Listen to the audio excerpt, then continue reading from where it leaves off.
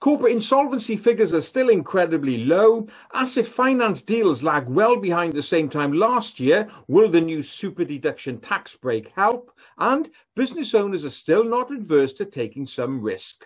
All of this in the latest Business Finance Bulletin.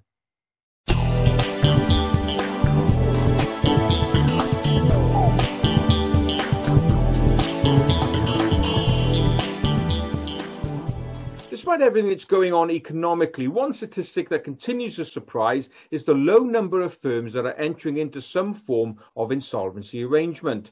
Well, the latest figures have come out from the Insolvency Service, and the report reveals that there were 686 firms that entered into an insolvency arrangement in February. The strange thing is that was 6% lower than in January. However, the even bigger surprise is that when you compare the February 21 figures to the February 2020 figures, there's been a fall of 49% in the number of firms that have gone into insolvency, a near 50% drop. Quite an astounding figure.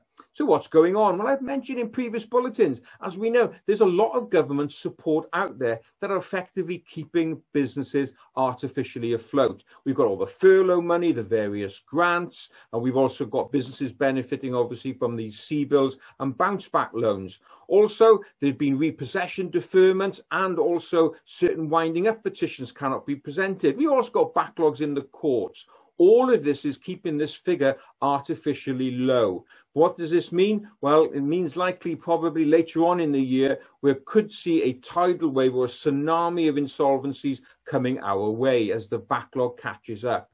So what can you do? Well, if you're a business that offers terms, say 30, 60, 90 days to your clients, a couple of things that you can do. Number one, make sure you vet your client as best you can to make sure that your money is safe. Secondly, rigorously chase up on late payments. If your days are 30-day terms, make sure that your clients adhere to that and chase them hard. And lastly, if it's clear that you're not getting anywhere in receiving payment, well, then it's the time to start taking action. Remember, this is your money, so you've got every right in which to chase it. So keep your eyes and ears open during 2021. We could have a bit of a rough ride ahead.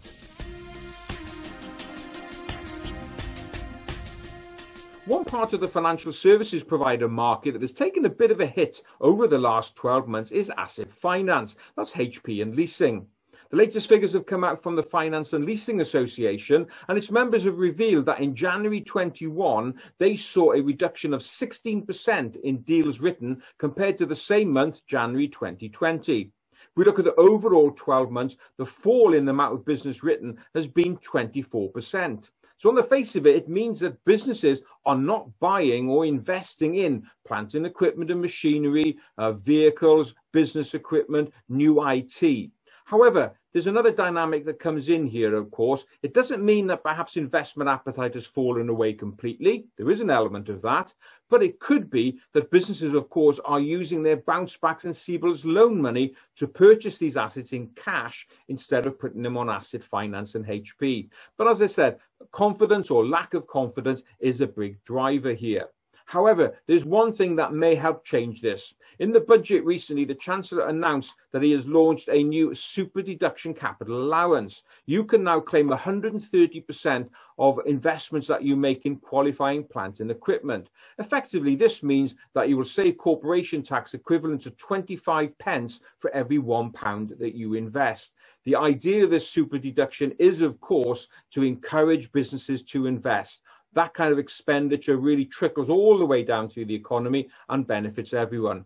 So if you do have some plans to invest in plant and equipment, take a look at asset finance. It'll help preserve your cash flow and put you in a better position to benefit from the bounce back that will undoubtedly come in 2021. If you want to talk about your asset finance options, always happy to have a chat. Just drop us an email, info@businessloanservices.co.uk, and we'll talk you through the options. One of the key characteristics of being a business owner and entrepreneur, of course, is the willingness to take risks.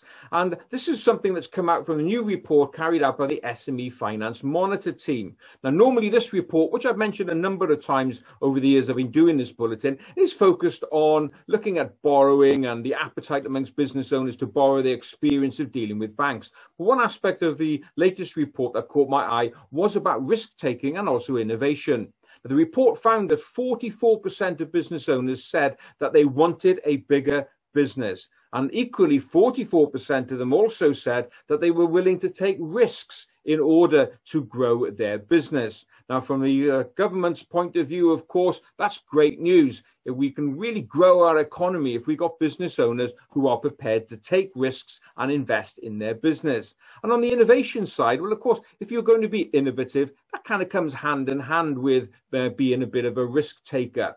The report finds that 21% of business owners have said over the last 12 months that they've introduced new products and services, probably in response to the changing market that we've seen over the last 12 months. Also, 41% of them said that they have been innovative, which has resulted in improved efficiencies within their business. So perhaps there is some good to come out of everything that we faced over the last 12 months. So overall, it's really good news for the economy that we've still got business owners out there who are willing to take a little bit of risk in order to grow their business.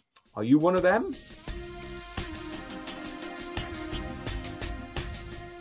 Well, that's it for another bulletin. As ever, I hope you enjoyed it. And if you did, please don't forget to give it a like, a share, and subscribe to this channel. So thanks very much. I look forward to being with you again next time. In the meantime, have a profitable, safe, and healthy week.